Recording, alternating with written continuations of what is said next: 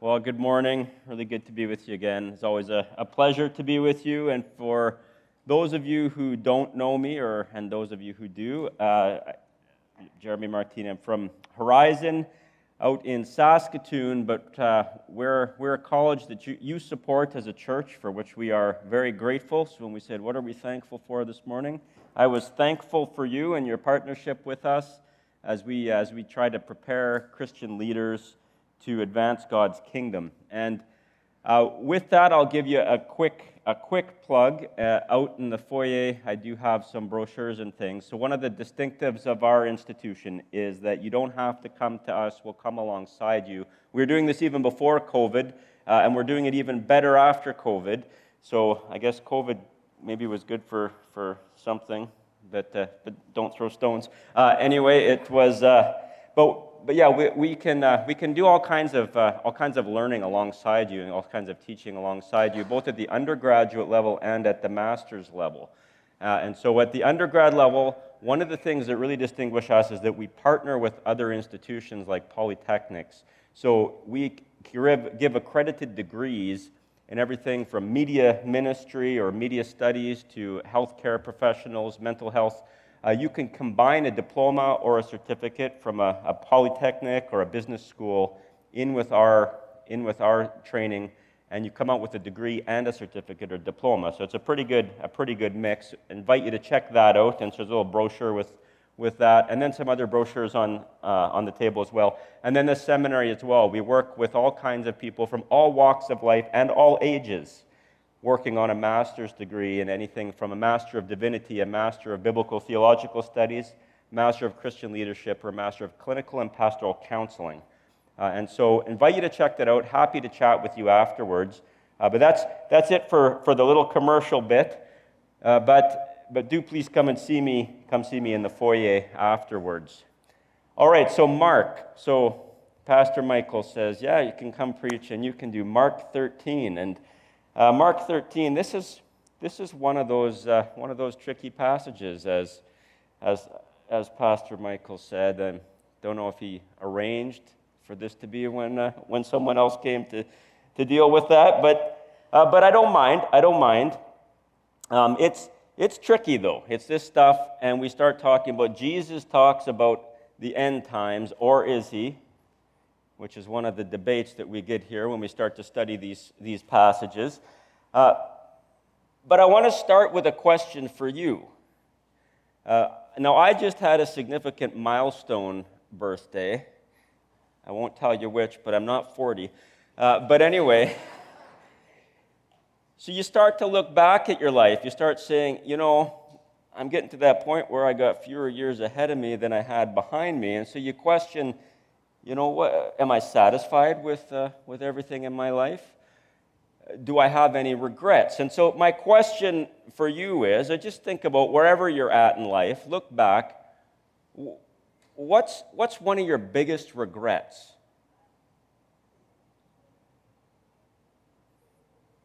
Anyone want to share? That's risky, but I didn't really expect you to. But anyway, think about some of your regrets you have. Now, Daniel Pink is an author. I like to read his stuff. Not a Christian author, so far as I know, but he just recently wrote a book in 2022 called The Power of Regret. And he's a social scientist, and he researches these things. But one of the things in his research that he discovered is that in surveying multiple people, regrets of inaction outnumber regrets of action 2-1. In other words, people reach a point in their life when they look back, they don't regret having done something nearly as often as they regret having not done something. They regret not taking that chance. They regret not spending more time with their family. They regret not trying out for that job, not speaking up when they could have. All of these regrets, mostly, by a ratio of 2-1, people regret their inaction. And I want to bring that to bear on this passage this morning, Because a lot of this passage, Mark chapter 13, Jesus is talking about the end of the world. And this is a passage, because of the topic, that has led people either to avoid it, like Pastor Michael's doing, or to obsess about it. You seem to have these two extremes, avoidance or obsession.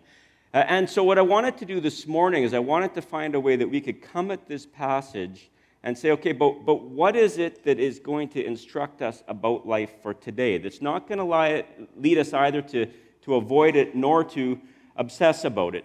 We want to think about, we don't want to look back with regrets.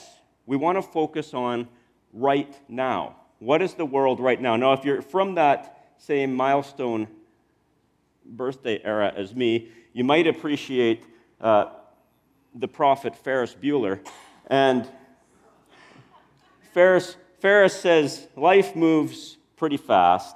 If you don't stop and look around once in a while, you could miss it. So in the wisdom, the prophetic advice of Ferris Bueller, we don't want to come to the end and have missed some opportunities for us right now. And that's the way that we want to approach Mark chapter 13.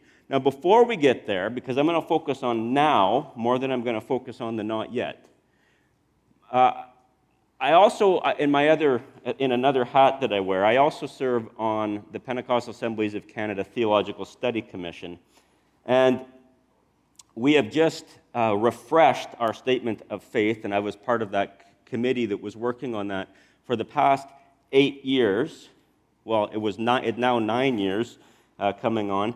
It took a long time to get that changed, but we have a refreshed statement. So I thought I would just share with you and this church is part of the Pentecostal Assemblies of Canada. I thought I would just share with you what that statement is when it comes to the last things. It's what the section we call restoration. So I'm just going to give you this so you can think about it, and then we're going to come back to now. But the POC statement is, our great hope is for the imminent return of Christ in the air to receive his own. In other words, he's coming at any time, which is going to be really relevant for us today. Both the living who will be transformed and the dead in Christ who will be resurrected bodily. Christ will complete at his second coming the restoration begun when he initiated God's kingdom at his first coming.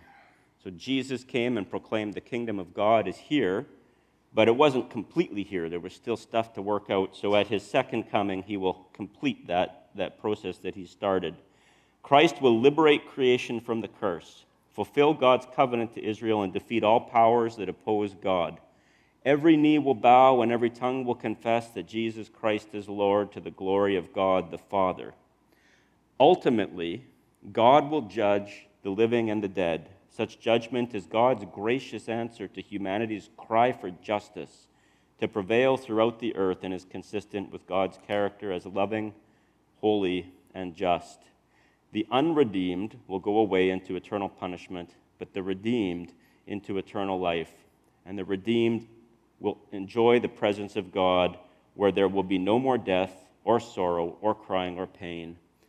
And the statement of essential truths and this section of it ends with the prayer, Amen, come, Lord Jesus, which is the final part of the book of Revelation as well. All right, so that's what supposedly this church believes. That's what our fellowship believes. And when we come to thinking about the end times, so maybe I'll come back another time and we can unpack that in greater detail. But I wanted to give you that as part of this discussion on Mark 13, which is dealing with Jesus talking about the end. And as I say, or is it? And why I say or is it is because this is one of those passages that as you start to dig in and you read different commentators and different scholars on it, they have a diversity of opinions. Now, the passage starts out with Jesus and his disciples are coming into Jerusalem, and the disciples say, wow, look at the temple. Isn't that a magnificent building? It is fantastic. And Jesus says, I tell you what, this temple is going to be raised with a Z, not I-S. It's going to be destroyed. There's not going to be one stone left upon another. which is an incredible thing for Jesus to say. Now, when we think of a temple, we might have the mistaken idea that it's kind of like this building here, kind of like church. But in Jesus' day, the temple was nothing like church. The temple was the very physical, manifest presence of God on the earth. This is where heaven and earth meet. And God himself is almost materially present here in the temple. So for Jesus to say this temple is going to be destroyed was an incredible statement. This wasn't just about a building, and we'll build another one next week. This is where God has promised to put his presence upon the earth. It localized. And the temple is going to come up again in the next chapter, in chapter 14, when Jesus is being accused and about to go up onto the cross, and his accusers are going to say, this man claimed that he would destroy the temple in 3 days, raise it again. And that's where Jesus is talking not about that temple, but about his body. And the reason that Jesus is saying that about his body is because his body, like that temple, also had the very manifest presence of God in it. And then the temple is going to show up again in the next chapter after Jesus is crucified and dies. And at the moment of Jesus' death, two significant things happen in the Gospel of Mark. The curtain in the temple gets ripped, and the curtain is that inner place right where the presence of God is meant to dwell. That gets ripped, and the next thing that happens is that the centurion who is standing next to Jesus at the cross makes this declaration, surely this man was the Son of God. And as you've been going through Mark, you've probably noticed that nobody really understands who Jesus really is. They just don't get it. But here at the very end, at his death, where the curtain is ripped, there is this centurion making this declaration, this recognition that Jesus is the Son of God. Here is the presence of God. So the temple being destroyed on the scale of big deals to not big deals is a really, really, really big deal. It changes the entire history of Judaism. Because Judaism was all about, you sacrificed at the temple. You went to the temple. The book of Acts starts, you had Pentecost Sunday last Sunday. The book of Acts starts out with all these people coming from all these different regions to Jerusalem. They're coming to the temple. So for the temple to be destroyed, it messes everything up. And the temple is going to be destroyed a few years after Jesus makes this comment in the year 70. The Jews are going to try to revolt against Rome, and they're going to fail, and Rome is going to come in and destroy their temple. And to this day, the temple remains destroyed. And that really messes up the Jewish practice of worshiping God, because now they have nowhere to sacrifice. Synagogues are not mini temples. It also is what catapults this new form of Judaism of little Christ followers. Because here, all of a sudden, the manifest presence of God is now in each person. The Gospel of Luke really unpacks this for us, because it starts out with the temple, and then Jesus goes away from the temple, and then at Luke 9:51, he sets his face for Jerusalem, and everything from 9:51 to the end of the Gospel of Luke is leading into Jerusalem. And then the book of Acts picks up from Jerusalem, and we have the same thing with the temple and the curtain, and then the book of Acts picks up, and it goes out from Jerusalem, Judea, Samaria, the ends of the earth, because now the manifest presence of God is no longer in that geographical location, but it goes wherever those who confess the name of Jesus go.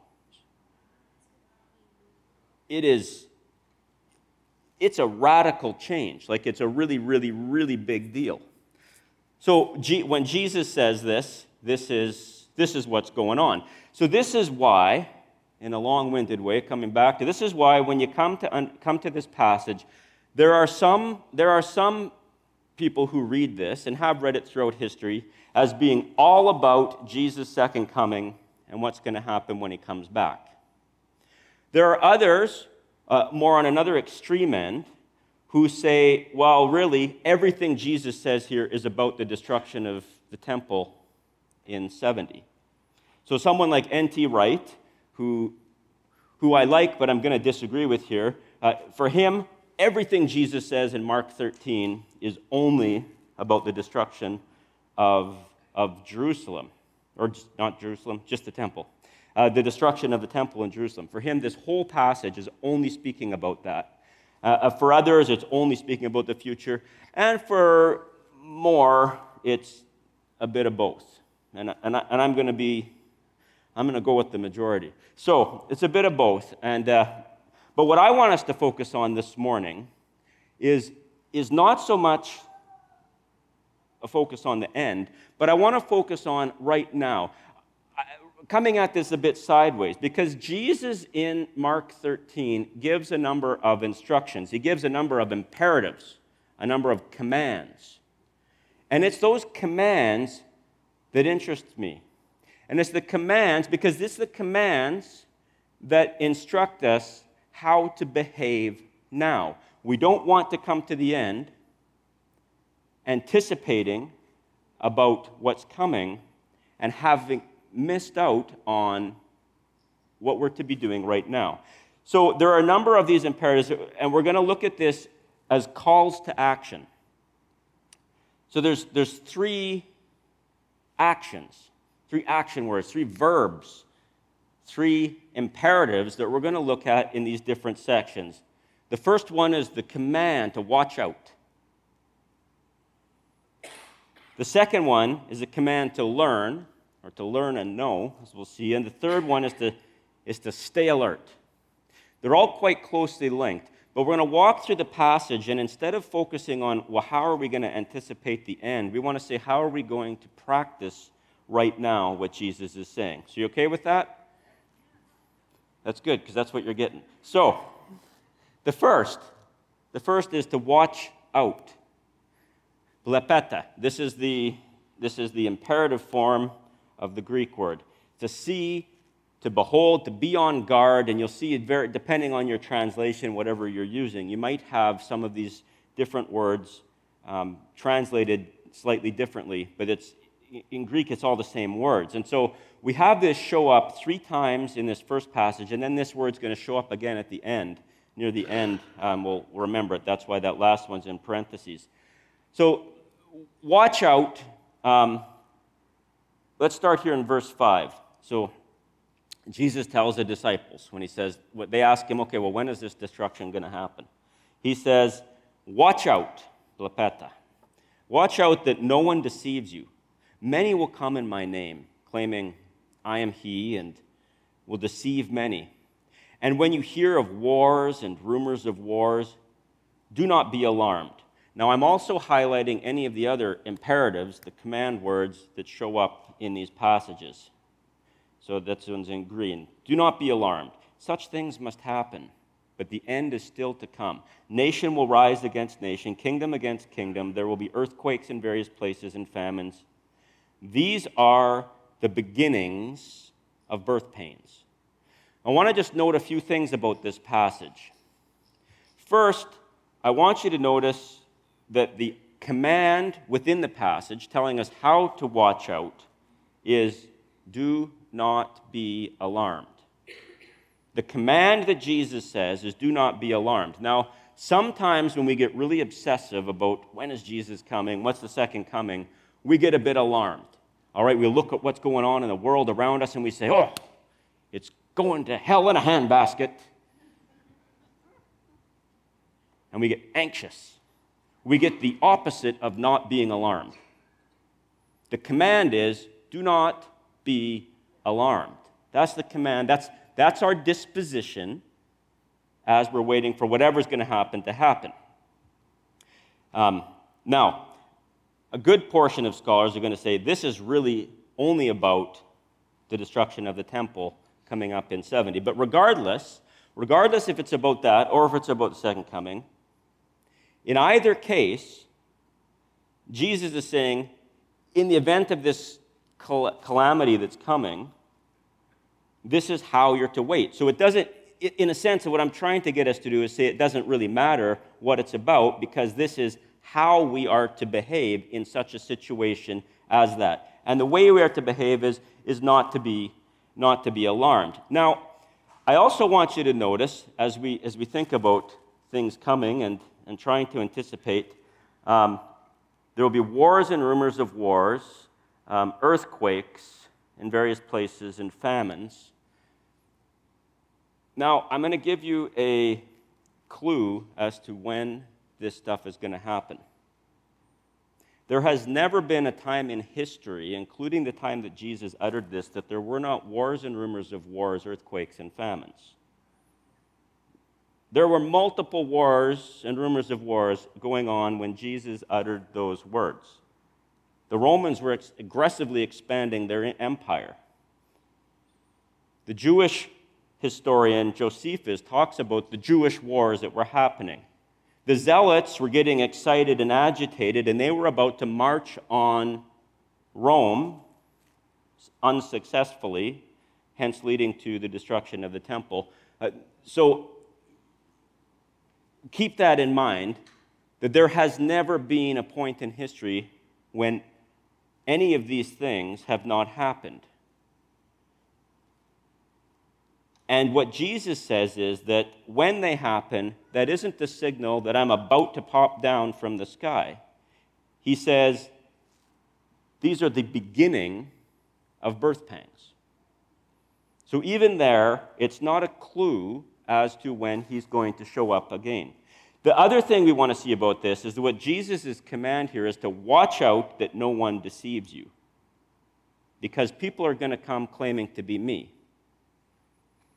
Now, throughout history, there have also been all kinds of people claiming to be a spiritual authority for God. There were other Messiah claimants in Jesus' day, both before Jesus' crucifixion and after, coming out of Judaism. But to this day, there are all kinds of alternative Christs. In the book of Galatians, the Apostle Paul gets really angry with the Galatians and tells them, listen, if you start listening to a twisted version of what we're teaching you, may you be cursed. There's always opportunities for a twisted version of Jesus. And so what Jesus is saying here is to be on guard, to really know the real truth about who Jesus is. Now, here is a recent stat put out, just came out this less than a year ago by Barna and World Vision. And it's interesting because it's a global census on what the people actually believe about Jesus. So when we think about different Christs. And what's helpful about it for us Canadians is that they can parse out the Canadian data from the global data. And they also separate out what Christians, self-identified Christians, say they believe compared to just the general population. So that's an helpful ways of categorizing. What's alarming is that in the Christian category, those who say, I believe in Jesus, only 38% of people who believe in Jesus, who say that they're Christians, only 38% are also saying, well, Jesus is God. 38% of Christians are saying that. 24% of the general population of Canada says that, and only a little bit higher percentage of Christians say that. That's significant. So when Jesus says, make sure no one deceives you about who I am, I think, church, we have some work to do in letting people in our own congregations know who Jesus is. Watch out. Let no one deceive you. Let's get clear on Jesus' identity. All right, so that's the first watch out. The second watch out that comes here, starting in verse 9, you must be on your guard. Watch out. Same word. It gets translated differently. You must be on your guard. You must watch out. Must see. Blepeta, same word. You will be handed over to the local councils and flogged in the synagogues. On account of me, you'll stand before governors and kings as witnesses to them. And the gospel must first be preached to all the nations. Whenever you are arrested and brought to trial, now here is another command word, and it's really similar to the last command word. Do not worry. Don't be anxious. Don't worry. Don't worry beforehand about what to say. Just say what's given at the time, for it's not you speaking, but the Holy Spirit. Brother will betray brother to death, father his child. Children will rebel against their parents and have them put to death. Everyone will hate you because of me, but the one who stands firm to the end will be saved. Now, what I want you to get out of this time together when we look at this, because Jesus is talking about the end, or is he talking about now? There's nothing that Jesus says in any of these passages, nothing that he commands here that he doesn't say elsewhere, and that the New Testament doesn't say elsewhere. Jesus already says, when he's teaching in a house, and some people come to him, and they say, hey, your mother and brothers are outside. Jesus responds with, my mother and brothers are those who do the will of God. And Jesus says, so he redefines the concept of family. He redefines it around those who commit themselves to him and to what he represents from his Father. Jesus says, I came not to bring peace, but to bring a sword that will divide family.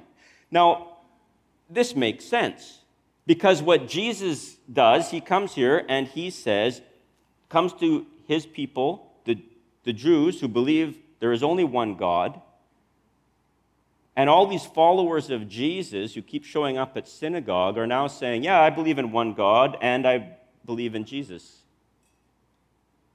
And unsurprisingly, that doesn't go over too well. And father and child and husband and wife and mother and daughter and brothers and children and parents divide against each other. Well, that makes sense. Jesus says if you're going to come and do this radically new thing, it's going to cause division. Right now, the fastest growing church in the world is in Iran. Do you believe that in Iran, brother will betray brother to death, father, child? For those who come to confess Jesus in Iran? This is happening. I think it's the second biggest church is in the underground church in China. This is going on. This has been going on all along. This is, when we talk about what's coming our way and the challenges coming our way, the challenges are already being faced by far more Christians than us.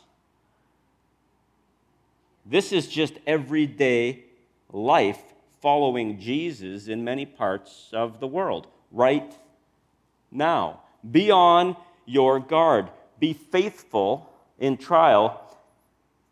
The one who stands firm to the end will be saved. Don't be anxious. Give a word. The Apostle Paul has a whole section of his letters that are called the prison epistles, where Paul says, I, Paul, a prisoner for Christ Jesus. He spent a good chunk of his ministry in jail. We read in Philippians how he talks about through his opportunity in jail, I am witnessing, bearing witness to Jesus to the whole guard. The book of Acts has him standing in front of rulers, bearing witness to the resurrection of Jesus. This is what it looks like to be a follower of Jesus. I just need to put this out here. This isn't necessarily a precursor to the second coming. We've just had it really easy in the West. And if it happens to get less easy, that's not going to be radically different from how it was when Jesus initially spoke and how it is for more Christians in the world than we have Christians in North America. That's part of the message that Jesus has. So we want to be faithful in our trial. And then the third watch out here comes in verse 14. When you see the abomination that causes desolation standing where it, and literally where he does not belong, let the reader understand. Then let those who are in Judea flee to the mountains. And then these commands: don't go down and enter the house and get anything. If you're in the field, don't go back and get your cloak. How dreadful it will be in those days for pregnant women and nursing mothers. Pray that this will not take place in winter, because those will be days of distress, unequaled from the beginning, when God created the world until now, and never to be equaled again. If the Lord had not cut short those days, no one would survive. But for the sake of the elect, whom he has chosen, he shortened them. At that time, if anyone says to you, look, here's the Messiah, or look, there he is, don't believe it. For false messiahs and false prophets will appear to perform signs, wonders, and deceive, even if possible, the elect. So be on your guard. I've told you everything ahead of time. All right, so I will say about this passage that this is one in particular where I think of our friend N.T. Wright, and I think, okay, really, Tom? I call him Tom as if we're buddies. But I met him twice, but I'm pretty sure it was more memorable for me than for him. But I think, okay, now, the abomination that caused desolation, this goes into Daniel, and we read about this if you have a Catholic Bible, you can read about this in Maccabees. And this is when Antiochus Epiphanes IV set up a statue of Zeus in the temple, and it was a great sacrilege. And so everybody hearing this in Jesus' day recognizes that. But when I look at this, and I look at the level of devastation, distress that Jesus is talking about, personally, I have a hard time lumping all that onto the fall of Jerusalem in 70. I think, that was a bad thing that happened to the temple, but in terms of the people, they didn't have it worse before then, and they haven't had it worse since then. And after this time, the Christians are about to have it worse. They're about to have 3 centuries of really bad persecution that comes up after this. So I'm letting my bias out here. I think this one might be pointing a little bit more forward than just the destruction of the temple. But I also know that how this kind of literature works. It's an apocalyptic literature, and it's really hard to read. It kind of blends together images from different things, and that's what gets really confusing about it, is that one thing can mean 2 different things. It can stand for more than one thing, and so it gets kind of confusing. So let's say it's about both. But nonetheless, the takeaway here for us, I think, is that even in a time of absolute distress, Jesus is telling people, look, and this will be a little bit pushy for some, but I want us to think about it. He says to flee, don't fight. To flee, don't fight. And to hold on and have faith. Basically, he says, look, this is bigger than you. There's a call here to not to stand your ground and stand up for your rights, but this is how to respond in this situation. Now, can we pull this back into other situations that we're in? I think so, because I think Jesus gives clear instruction on how to do this elsewhere. So Jesus talks about persecution elsewhere. In John chapter 14, 15, and 16, he tells his disciples, or 14, 15, 16, and 17, he tells his disciples, look, this world is going to persecute you. If you're going to be my follower, it's going to persecute you. And this is how you combat it. Love one another. And in Matthew chapter 5, he says, people are going to persecute you. And this is what I want you to do. I want you to love your enemy and pray for those who persecute you.